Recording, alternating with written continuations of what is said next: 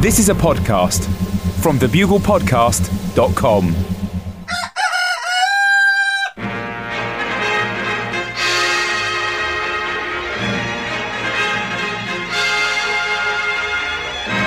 The Bugle, audio newspaper for a visual world. Hello, Buglers, and welcome to issue 183 of The Bugle, audio newspaper for a visual world, with me, Andy Zaltzman, live in London, where I benched 250. Sorry, I'm reading my gardening catalogue. One bench, £250. Well, that's a bit steep. And in New York City, it's John Oliver. Hello, Andy. Hello, Buglers. Well, since I talked to you last week, Andy, I have been to Africa and back.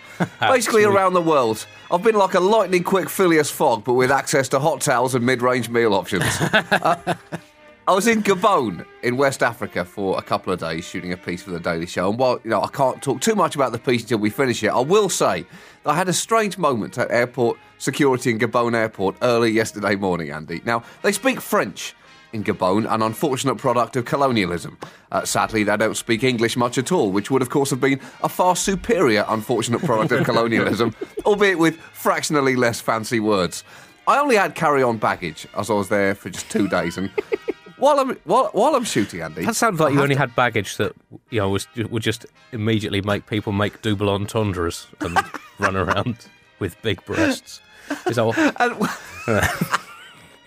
And while I'm shooting, I have to carry makeup with me because the show's now in HD. While you're shooting, John. While you're shooting. What I'm trying to tell you is that one of the security guards pulled my makeup out of my bag suspiciously and asked me what it was. I managed to say in broken French that it was makeup pour mon visage, and he was perfectly happy with that answer. Only I then, for some reason, felt compelled to try to explain to him in increasingly shattered French that I actually worked for a television programme and that was why I needed it, not for leisure use. I may have even attempted to say the phrase parce que HD at some point. It was a linguistic low point for Jean Oliver, Andy. I'm not going to lie. I butchered the French language like the French butcher cows, with finesse and reckless imagination. So this is Bugle 183 for the week beginning Monday, the 20th of February. As we record, it's the 17th of February, a year to the day since the Libyan protests began. I won't tell you what happened in case any of you have got loads of recordings of the news stored up on your TV and don't want to know the final score. Also a year to the day since Bloody Thursday in Bahrain, where today protests and violence are still going on.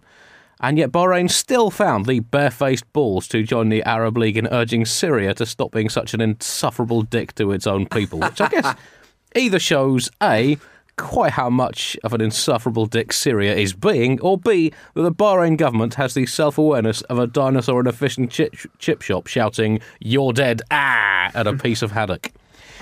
Or possibly even that the Bahrain government just has an incredible sense of humour. I mean, cringe comedy is not really my kind of thing, but you kind of have to admire it.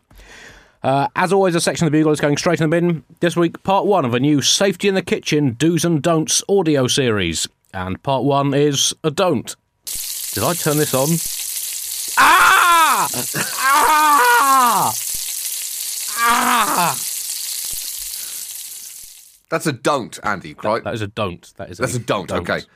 I was just worried you were suggesting that was a kitchen do at some point there. It's a kitchen don't. Okay. Top story this week. All the women independent, throw your hands up at me. Ladies roundup. Andy, what a week for the ladies it's been, or pour la femme, as you might say, if you were trying to explain what makeup was to a French speaker before explaining that it was actually, interestingly, also pour la homme in many situations as well. Now, first, some good lady news. Ladies are still very much the democratic majority on Earth. 51%, Andy. They've got us numerically outnumbered. That's a math fact. Sadly, not all the other lady news is quite as good as that. Egypt lady news now! And Egypt is a country in transition, but they're going to have to decide what kind of country that they want to transist into, especially lady-wise. Do they want to be lady-friendly or not lady-friendly, Andy? Egypt is a country with a general attitude to the equality of the sexes, only slightly less ancient than their pointy buildings. In Egypt, only men are accepted as natural-born leaders, as they believe that only men possess the necessary talent to lead, in the form of the entirely coincidental ownership of natural-born penises. And let's be clear. It's not like either Britain or the US has a particularly stellar record in political equality. America itself has still not had a female president. It's like a key part of any presidential inauguration is still, please place your hand on the Bible and your penis on the podium. Britain has only had one female prime minister, but we did have her for 11 years. Now, you might say, that doesn't seem that bad. Margaret Thatcher is so pretty and charismatic. You're thinking about Meryl Streep. You're thinking about Meryl Streep there. Now, we also had Tony Blair. Also, in real terms, John, Margaret Thatcher was an ox. The closest America ever came was probably Calvin Coolidge on his Feminine Fridays, but those have largely faded from history now. Now, we also had Tony Blair for 10 years, and you might think, well, how's that relevant? He's not a woman. Besides, he was so talented and seemed to be able to play whatever political part was required of him. You're thinking of Meryl Streep again. You're thinking of Meryl Streep. That's your mistake. You're right in saying that Britain and America are not particularly good when it comes to gender equality in politics. The UK has the 49th equal highest proportion of women in the lower house of Parliament, level with Eritrea and Uzbekistan, whilst America is 71st equal. That's level with Turkmenistan and 1% ahead of North Korea. So, holy shit, is that true? Yeah. So things are not going quite as well as they could have been in terms of Mrs. Pankhurst not getting increasingly stroppy in her grave. I'm not saying all women should be MPs, John. But what I am saying is that 30% of all male MPs and male representatives in whatever America calls its lower house should be randomly selected for sex change operations. I think that would also weed out those who weren't fully committed to their political beliefs rather than personal aggrandisement. But that's not the point when it comes to Egypt. The point is that the promise of a new free Egypt post-revolution does not seem to be getting extended to women, despite the role that they played in the revolution itself. Even at the height of the protest in Tahrir Square last year, when women bravely bucked the conventions of society and turned up to join the demonstrations, some men yelled at them, "Go back home and feed your babies," to which the natural human response is, "F*** off and don't be such an arsehole." But sadly, in some societies, women aren't allowed the joys of using such elegantly crafted comebacks as those. In the new Egyptian parliament, there are only 9 women MPs out of some 508 seats. That sounds pretty bad, but it sounds even worse when you find out that under Mubarak, there was a legal quota of at least 64 women MPs, or 12% of parliament. You really don't want to be less good at something than a man who was just hounded from office and is on trial for human rights abuses. That just does not look good. And it's true in some of the other Arab Spring states as well. Tunisia, traditionally very liberal when it came to women's rights, has elected an Islamist government, a moderate Islamist government. But a lawyer and activist in the Tunisian Association of Democratic Women, Saida Garak, says that she has never been so worried about women's freedoms as she is now. In Libya, a senior lecturer in Middle East politics from the University of London said, "I think where the Islamic laws will eventually bite is in the rights of women. They've already declared in Libya that polygamy rules will be relaxed, and who knows where that is going to go." John, this does not sound like quite the utopian revolution that's we all got so excited about in our armchairs here in the West after trying so hard to create the conditions where, an appalling leader like Ben Ali could be overthrown by tacitly keeping him in power for 25 years, so that he became so complacent and therefore unprepared for the homegrown revolution that we indirectly helped to create by not doing anything. Oh, God, we're such long-term strategists. I know. We're always thinking 400 steps ahead. Yeah, it's like chess. We're like Garry Kasparov, but more so. But part of women's problems in Egypt seems like it might be women themselves. Last year's parliamentary election suggested that Egyptian women simply don't vote for women. So are women their own worst enemies, Andy? No, men are. Men are women's worst enemies, but women might be their second worst enemies. No, sorry, wrong again. That's alligators. Alligators are their second worst enemies, but women are their third worst enemies, Andy. That's the point. And Gaddafi, he certainly had his flaws as a leader. He had a lot of flaws. I mean, he was the Empire State Building of leaders in a Manhattan of despotic dickwads. But Oh, Andy, hold on. You don't just breeze over a sentence like that. Okay. You stop and enjoy it. You've just served up a linguistic dish of excellence there. Don't wolf it down and then take a swig of Coca-Cola. But he was, by some standards, something of a feminist. I mean, not by all standards. Andy, back that up. Back that up by one standard. Well, I mean, he had a Ukrainian nurse. He had, he used positive discrimination in choosing his bodyguards. Okay. I mean, he's not quite the Libyan Mrs. Pankhurst. Mm-hmm. But I mean, actually, no. I mean, he doesn't have he doesn't really have many legs to rot on currently. But well, John, this raises another issue: the fact there are only 9 women in a 508-strong Egyptian parliament. If women want equal prize money at Wimbledon, then they should have the same number of MPs in the Egyptian parliament. I can't help thinking that the Wimbledon Women's Champions only get 9 508ths of what the men's champion gets, if that's all they're going to contribute. Well, I think you might want to run for chairman of the All England Tennis Club, Andy. Well, technically, of course, it'd be 9 499ths if you're doing it that way. But anyway. Okay, all right. You've made your point, Andy. Well, so the average male smoker gets through 14 cigarettes a day. Women only smoke 13. Women should smoke more, John. Do you know that? This equality has to apply across the board. Thank you, Billie Jean King. You've opened this can of worms. Political power in Egypt, as you mentioned, Andy, has shifted into the hands of the Islamists. The Muslim Brotherhood and the ultra-conservative Salafis control more than 70% of the seats in Parliament, and a prospect that worries women who are seeking equality on social matters such as education and divorce.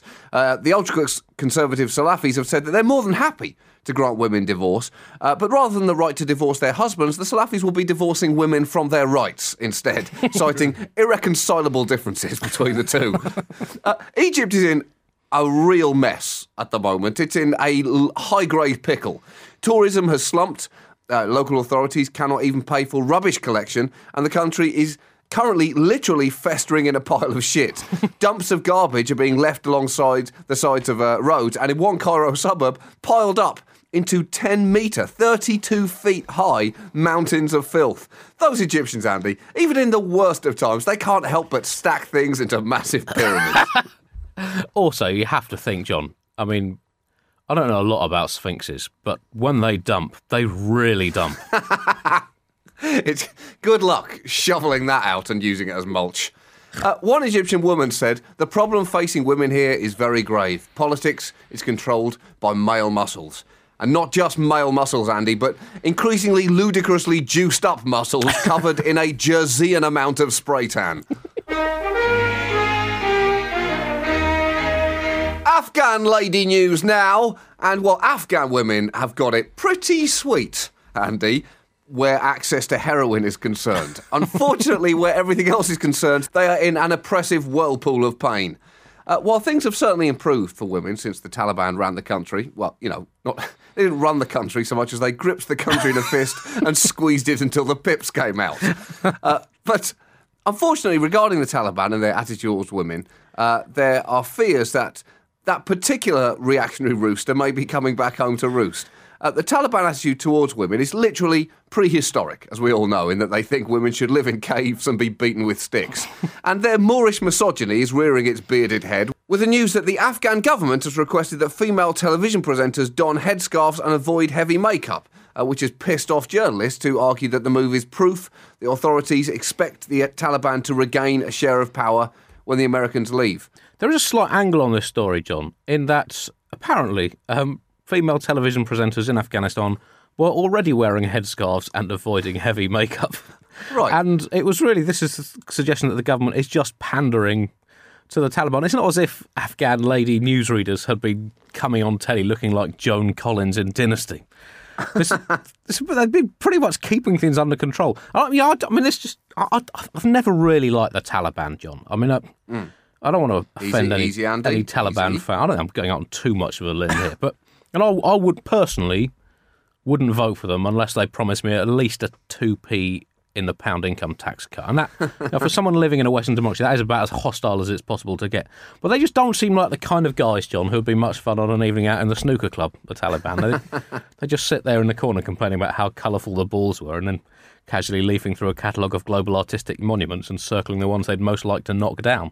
Just not my kind of people, John. As the old Frank Sinatra song goes, Taliban and women's rights go together like a horse and a French restaurant. If I'd had your vocal range, I could have sung that, John. I just don't understand why you didn't. It's not about singing it well, Andy. It's about singing it loudly and with confidence. There have been many, many examples of pressure on the press in Afghanistan over the last year, including throwing acid on a veteran Afghan journalist and preventing a Turkish soap opera from being aired. And presumably, those are the two ends of that particular suppressive spectrum. Preventing a soap opera from being on TV and throwing acid in someone's face is a situation escalating very quickly. India lady news now, and in the Karnataka State Assembly, the Minister for Women and Child Development has been caught watching pornography on a mobile phone during a parliamentary session. Now, that is, in that job, John, Wow. it is hard to pass that off as research. Hard. Yeah. Not impossible, but hard. Yeah. Certainly difficult. Oh, It's a high degree of difficulty, that particular swan dive from power. He and two other politicians were caught. They've denied they were deliberately looking at the cyber growth, but it just looks bad, John. It really, really looks bad. So hold on. Their argument was that they were not deliberately looking at pornography. It was an accident, was it? Maybe they were looking up some statistics online and instead ended up watching a 7-minute clip of Edward Penis Hands. It happens, Andy. It's a very simple mistake. And they were probably watching to the end of the clip of Edward's Penis Hands to see if the statistics were there at the end of it, instead of just a man's grimacing face and some credits starting to roll. And we do know that Ron Jeremy's latest film was entitled UN Report on Childbirth and Infant Mortality Rates in Southern India. We know that. You know, it's easy to make these mistakes. I think that was the only available porn title left in the world now. But also, Andy, let's give them some credit. That is a way to... Okay, that would be phenomenal.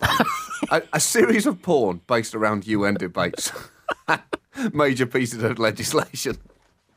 That's a whole spin-off there. What political fetish porn. But the point is, it's a pretty impressive way to go out, Andy, watching pornography in Parliament. That beats a resignation speech any day.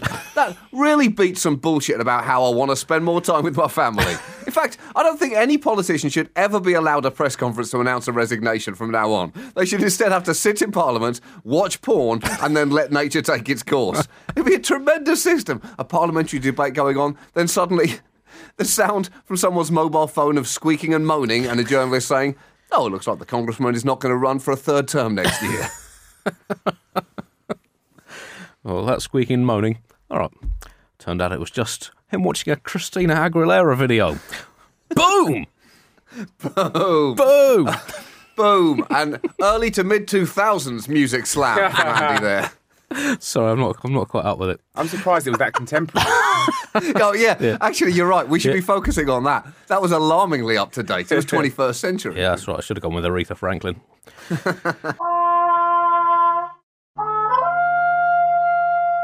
American lady news now. And America's actually a pretty good country to be born a lady, Andy, until a few things happened last week that have made that significantly less the case. In fact, no one could blame American women here if they all suddenly decided to leave the country saying, "That's it, we're f***ing out of here. This is complete bullshit."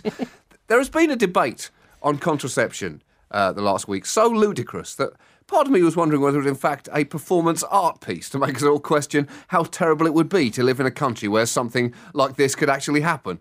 Either that or it was an ambitiously elaborate practical joke just to wind women up, with everyone showing almost superhuman commitment to the bit and not one single person suddenly bursting out laughing and saying, "Oh, I'm sorry, I can't do this. It's just the look on their lady faces." They're so angry, and understandably so. What we're discussing here is almost the brand new definition of myopic. Now, here's what's been happening here, and if you're a woman, you may want to board up the inside of your windows before you listen to this, so that you'll bounce back into the room when you try and throw yourself through the window in frustration. The battle is over whether religiously affiliated institutions should be mandated to offer full contraception health insurance coverage for female employees. Now, it's worth noting that actual religious institutions, actual houses of worship, are exempt from this, but affiliated institutions such as charities or universities are supposed to provide any employees with insurance that provide birth control. Now, it's worth noting as well, their employees don't have to use that. This is not about force-feeding Catholics the contraceptive pill, funneling it down their mouths. If you're against the use of contraception, you don't have to use it, Andy. It's just providing people with the choice to... Oh boy, there's that word that gets Catholics so angry. There's that, not the choice, and the option. It's the option to use it, should they want to. It's giving a woman right to option. Yeah, but that's a slippery slope, John, isn't it? Right. Because, you give women a right to option stuff, and then, within a couple of years, they're carving tits into Mount Rushmore, aren't they? We've all seen it happen. I think that's basically the concern. Is carving tits into Mount Rushmore is that one of those UN porn movies again? Oh, God. There was a congressional hearing on this with a congressional oversight committee chaired by Darrell Issa, who is a medically diagnosed arsehole. That's not an opinion, that's a scientific fact. And it featured an all-male panel. All men. Not a single woman, Andy. And that thudding sound you hear is hopefully American women bouncing back into the room after trying to throw themselves through their newly boarded up window in frustration. Pick yourselves up, ladies, because I'm not done. The board also called witnesses to testify, absolutely none of which were female. Zero. There's that thudding noise again. Good work, ladies. You boarded those windows up real good. To be fair, though, John, I mean, men can see both sides of this, because men began inside a woman. True. And then they've come out as men, whereas women have just spent their whole pre-life and actual life on the feminine side of the fence. So what perspective can they possibly bring? God, that is a far better point than came up in any of those congressional hearings, Andy. Rick Santorum, who's proven to be quite an entertainer, he's a lady killer, Andy. He's a lady killer in the sense that he likes to kill the souls and belief in human nature of anyone with an X chromosome. He responded to the Susan G. Komen Foundation's decision to retract funding from Planned Parenthood for breast health care services by saying, "I don't believe breast cancer research is advanced by funding an organisation that does abortions where you've seen ties to cancer and abortions." Now, I mean, aside from the what? grammatical nonsensity of it, you do have to slightly question Mr. Santorum's scientific qualifications for this, bearing in mind that the scientific community has concluded pretty much unanimously that abortion has absolutely no link to breast cancer at all. On that side of the fence, you have the World Health Organization, the US National Cancer Institute, the American Cancer Society, the American College of Obstetricians and Gynecologists, and the Royal College of Obstetricians and Gynecologists in Britain. And on the other side, you have Rick Santorum, whose qualifications as a medical research scientist include that he once went for a donkey ride with a grape in his ear to see if it would affect his balance. And when suffering from a cough, he growled the Steppenwolf classic Born to be Wild 5 times over in his kitchen, using a baguette as a pretend microphone to see if it would clear up his throat. It did, but he then suffered tonsillitis as a result. I mean, that isn't true, John. In fact, he has even fewer qualifications than this. That's worse. He didn't do either of those things, making him even less qualified. Wow, that is chilling. Now, let's be fair, though. Rick Santora is a strong supporter of a woman's right Santora, to shut up. You've just made him plural, John. He's that's right.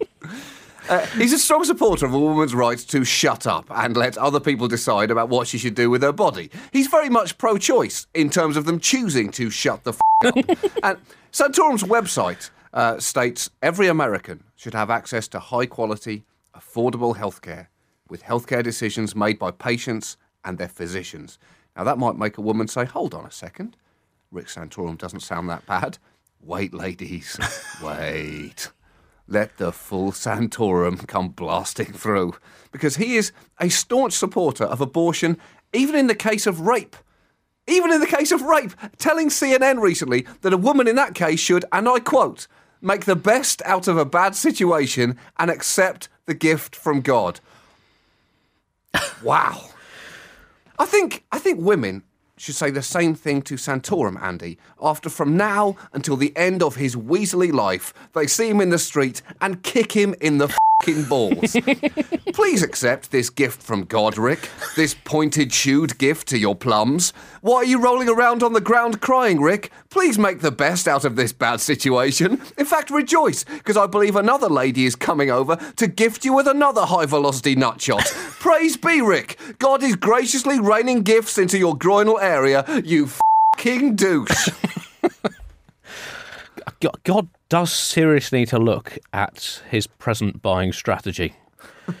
Having advised women to make the best out of a bad situation in this very bad situation, he has also today advised murder victims to look on the bright side and remember that they will have a real conversation stopper for St. Peter at the pearly gates. And you know what was most funny about it, St. Peter? I just bought exactly the same chainsaw the previous weekend. Talk about ironic. I guess this goes to show, John, that two wrongs don't make a right, but they do make a right-wing policy.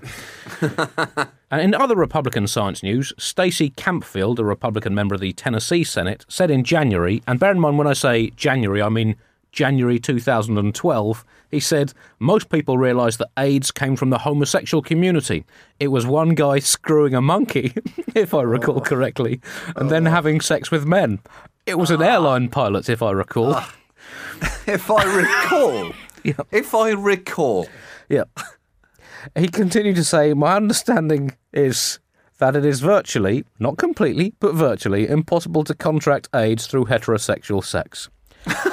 And the people of Africa might slightly disagree with him on that one, John. Unless God, I was going to say, I've just been in a country that's well, exactly doesn't really back up those scientific findings that he's recalled. Unless the head. 12 million women with HIV and AIDS in sub-Saharan Africa are in fact all gay men, which, if it were true, would go down as arguably the most logistically impressive hoax of all time. It might even beat Catholicism to that title.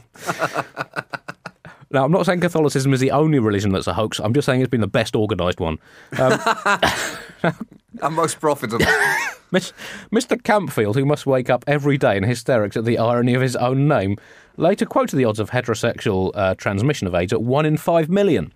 Medical experts say the odds of transmission in heterosexual sex between an infected male and a female are, in fact, between 1 in 500 and 1 in 1,000. So Mr. Campfield was merely between 99.98 and 99.99% wrong. Or, very charitably, only very slightly right. Here's an interesting coda to this ladies section, John. Amongst the best-performing economies in the world currently, Norway, Sweden and Denmark also have amongst the highest proportion of women in Parliament. Rwanda now has the highest, with I think about 56% of women parliamentarians. That's the highest percentage in the known world. And they seem to be having slightly fewer abominable civil wars involving the unbridled slaughter of women and children than they did when the guys were running the place. So I guess it's harder, when you look at these things, to indulge in the kind of reckless, damaging, short-term, dick-swinging politics and economics that have left so much of the world in such a mess when you don't physically have a dick to swing. A lesson for us all, sisters.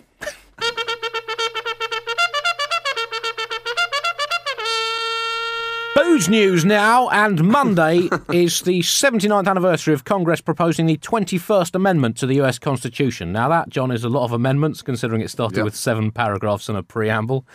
Sounds like George Washington might have been passing around some contraband grappa when the founding fathers, been spending too much time with the kids, when they were scribbling it down. 10 amendments were proposed 8 days after they'd finished it, John. That is a classic sign of some major hangovers wearing off. Oh, what? Did we forget freedom of speech and trial by jury? Oh, balls. I am never drinking TJ's homemade Slivovitz again. I've lost 4 whole days.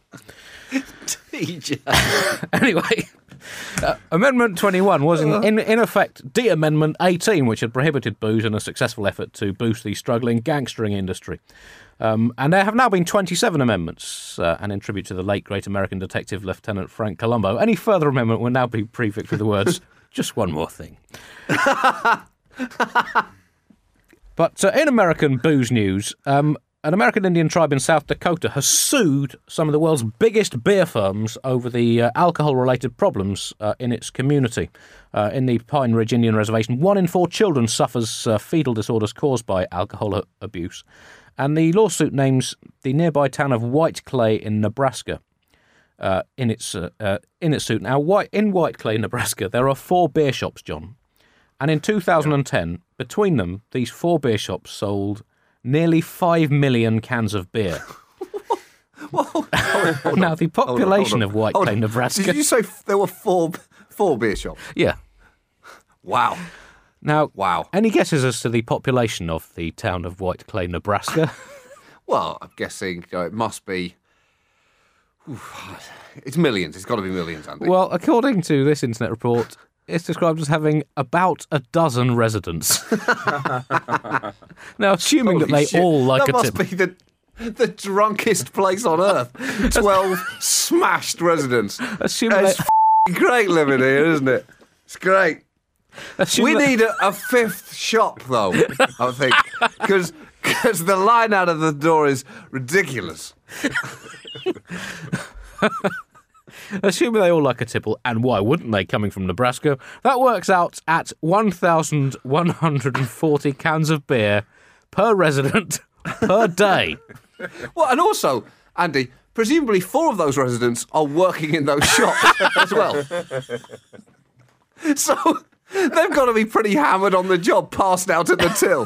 1 for you, 1 for me. A lawyer representing the tribe said you cannot sell 5 million 12-ounce cans of beer and wash your hands like Pontius Pilate and say that we've got nothing to do with it being smuggled. I guess you might have thought it was for an art installation. Who knows about the dangers of excessive beer consumption. But I guess you can see it from the point of view of the... American Indian tribe. They've lost their lands, their livelihoods, and in many cases their lives in exchange for epidemics, Christianity and casinos. It is no wonder they have hit the source, John. In fact, if it wasn't for a massive drinking problem, they would be probably starting to get a little bit cranky about stuff. And in British booze news, the Prime Minister David Cameron is set to call for bars and supermarkets and the drink industry to do more to help ensure responsible drinking, which are 2 words that do not go happily together on this fair island of ours, John. He said that the scandal of drunkenness and alcohol abuse cost the NHS £2.7 billion a year. But the flip side to this is in 2009 to 10, alcohol duties raised £9 billion for the Exchequer. And that is a net profit of £6.3 billion, which suggests to me that government should be prioritising alcoholics for liver transplants. They need to get them back on their feet, indirectly funding mainstream society again. They shouldn't be giving MBEs and knighthoods to bankers and charity workers and sportsmen, and 2 of those 3 are true anyway. They should be giving them to drunken tramps who have sacrificed everything for the good of our economy, John. Not to mention the heroic efforts of our pissed-up teenagers to help control immigration, because people immigrate here because it is nicer than the shit pits they live in, and if we can show them that our shit pits are just as bad as theirs by vomiting all over our town centres in an aggressive manner, they will think twice before they come here with their skills and their work ethics. These people are patriots, John. Patriots. On the subject of immigration, the government has called recently for all asylum wanting to move to Britain to be tested on their knowledge of British history, which should be quite simple for many of them. Question, why do you want to move to Britain? Answer, British history. In you come. Your emails now, and, well, it seems that the Charles Dickens puns from last week have rather split the crowd. Didn't split me, Andy. I was 100% clear about where I stood on that.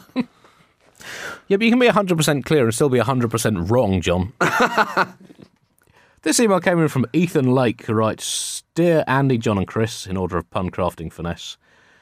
Then my great ex picked A Shins. I'd like to thoroughly congratulate you, Andy, on the creation of such a magnificent pun. Oh no, don't do this. I very much doubt that another pun will ever be written to trump this one. You have my sincere admiration. Your humble servant, Ethan, from Salt Lake City. Ethan. I'm guessing that's Ethan, Andy, Ethan. not Ethan. Ethan. I don't think it's short for ethanol. Well, we don't know. We don't know. We just don't know. Let's not. Let's hedge our bets on that one. There's a great email from Judy Blale under the subject line, "Please get the hell out of my dreams," which I believe was a Billy Ocean song at some point. And she says, "Dear Jolliver and Drippiness and Eucharist." Oh, that is a very, very good start. Having made the mistake of downloading all of the archive bugles from the RSS feed, I've taken to listening to them during every moment of my life. That is a huge human mistake. At first, this was a lovely way to pass time, walking to and from classes, but recently things have taken a turn for the worst. For last night, I was plagued with a terrible dream. In this dream, I was walking around my college campus eating undercooked noodles. Suddenly, a wild John Oliver appeared, cradling what appeared to be a baby wrapped in the bastard love child of the British and the French flags. Like any fan of Dick Panzer Vanity Smurf, brackets, oh God, why do I know that? Close brackets, I walked over to see him. Alas, my joy was short-lived, because when John opened his mouth, he did not produce those sensual British vowels, but instead honked like a goose and threw the baby thing at me. I looked down to see what the infant looked like, and it was a small, innocent, soft baby with Andy's head screwed on top, complete with an alarming amount of orange hair. It helped, and I woke up in a cold sweat with a migraine that caused me to miss all of my classes that day. What the actual guys, which is that's an excellent phrase and question. Have I contracted some kind of bullshittic parasite that has latched onto my brain bits and is now poisoning my once pure mind? Save me, please. Sincerely, Judy from Iowa. Well, that's pretty impressive, Andy. Yeah. Pretty impressive. Yeah. It's good to haunt a few people's dreams. You know? Yeah. That's good. Shows that we're doing our job. You are asleep right now. Do keep your emails coming in to info@thebuglepodcast.com, and you can follow the Bugle Twitter feed @HelloBuglers, which this morning retweeted some exchanges between David Cameron and Mahmoud Ahmadinejad. Oh, that's nice. Yeah, whose Twitter hook is Ahmadinejabber, apparently. So, sport now, and this from our marginal sports correspondent, Wohl. Semi-finals time at the World Belittling Championships in Australia, here at the Melbourne Derrida Dome. You join us as a second semi-final has just ended. Great Britain have besmirched and disparaged their way to a sensational victory over much fancied Australia. All this despite the Scofferoos opening strongly as Glarton McGonigal pulled off a technically risky disparagement of the highly rated dead British playwright Shakespeare. The young Melbourne Slaggers star casually dismissed the former dramatist's renowned play Hamlet as, quotes, an elongated monotony of vapid predictability about a spineless, self-important prick. But GB skipper Alwina Stranch, fresh from a big money transfer from the Manchester Deprecators to Deprecatio Milan, responded by dismissing number one ranked Spanish artist Pablo Picasso as a glorified cartoonist and the Sistine Chapel as a reasonable bit of graffiti, all right, I suppose, if you're into nudie men waggling their fingers around and that kind of thing, while shrugging her shoulders and looking at her fingernails. And Britain clinched victory when Australia's Russian-born superstar Darren Oleg Spavinichenkov-Minogue from the NBL franchise the Portland Zing derided British physics with Sir Isaac Newton's theory of gravity as, quotes, the kind of half-arsed schoolboy science that Einstein could have pissed out in his sleep, and was penalised for excessive denigration. The jubilant Brits, who ecstatically described their victory as nothing to write home about, go on to face reigning champions the USA, for whom NBL All-Star Juliet Mondigo was in scintillating form. The Detroit Downpeggers' historic scorner tilted the Americans semi against France their way by passing off the defeat of Nazi Germany in the Second World War as, quotes, nice, if economically neither here nor there, before landing a 4-point downplay by describing the moon landings as like throwing a screwed-up bit of paper into the only bin in a sparsely furnished office. Team USA's victory was confirmed when Preble Chicken Jr. of the New York Sneer saw off France's Fulgence Jean Bonheur of Real Madrid in the personal belittling showdown, passing off Jean Bonheur's impressive operatic baritone as a spirit-sappingly, irritatingly nasal whine reminiscent of an asthmatic Fiji, before the stunned Jean Bonheur could only respond by calling Chicken a loser and questioning his personal hygiene. Referee Salmilian Kalchuk adjudged the comments to be an outright insult and awarded Chicken a penalty sneer. The snook was there to be cocked, and Chicken, not for the first time in his illustrious career, cocked it. He called the defenceless Jean Monnet morally worthless, spiritually squalid and unfit for whatever purpose he presumes to grant himself, before finishing him off by poo-pooing the Frenchman's ability to juggle 7 oranges as a sub-schoolboy micro-skill. All set for a terrific final on Sunday. Back to you in the studio. And there'll be more from our marginal sports correspondent, well, probably in about 18 months' time. That's it for this week's Bugle. That's it. C'est tout. Thanks for... You must have blended in seamlessly. So easily. In every way. About as seamlessly as I blended in Bangladesh a year ago. Thanks for listening, Buglers. We'll be back with Bugle 184 next week. Goodbye. A bientôt.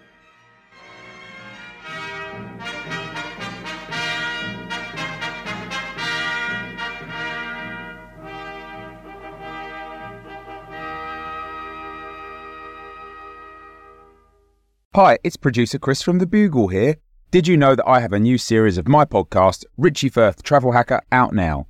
It's the show where Richie Firth and I talk about how to make travel better in our very special way. In this series, we discuss Lime bikes, Teslas, the London Overground, and a whole bunch of other random stuff that possibly involves wheels or tracks or engines of some variety. God, what a hot sell this is. I mean, you must be so excited. Listen now.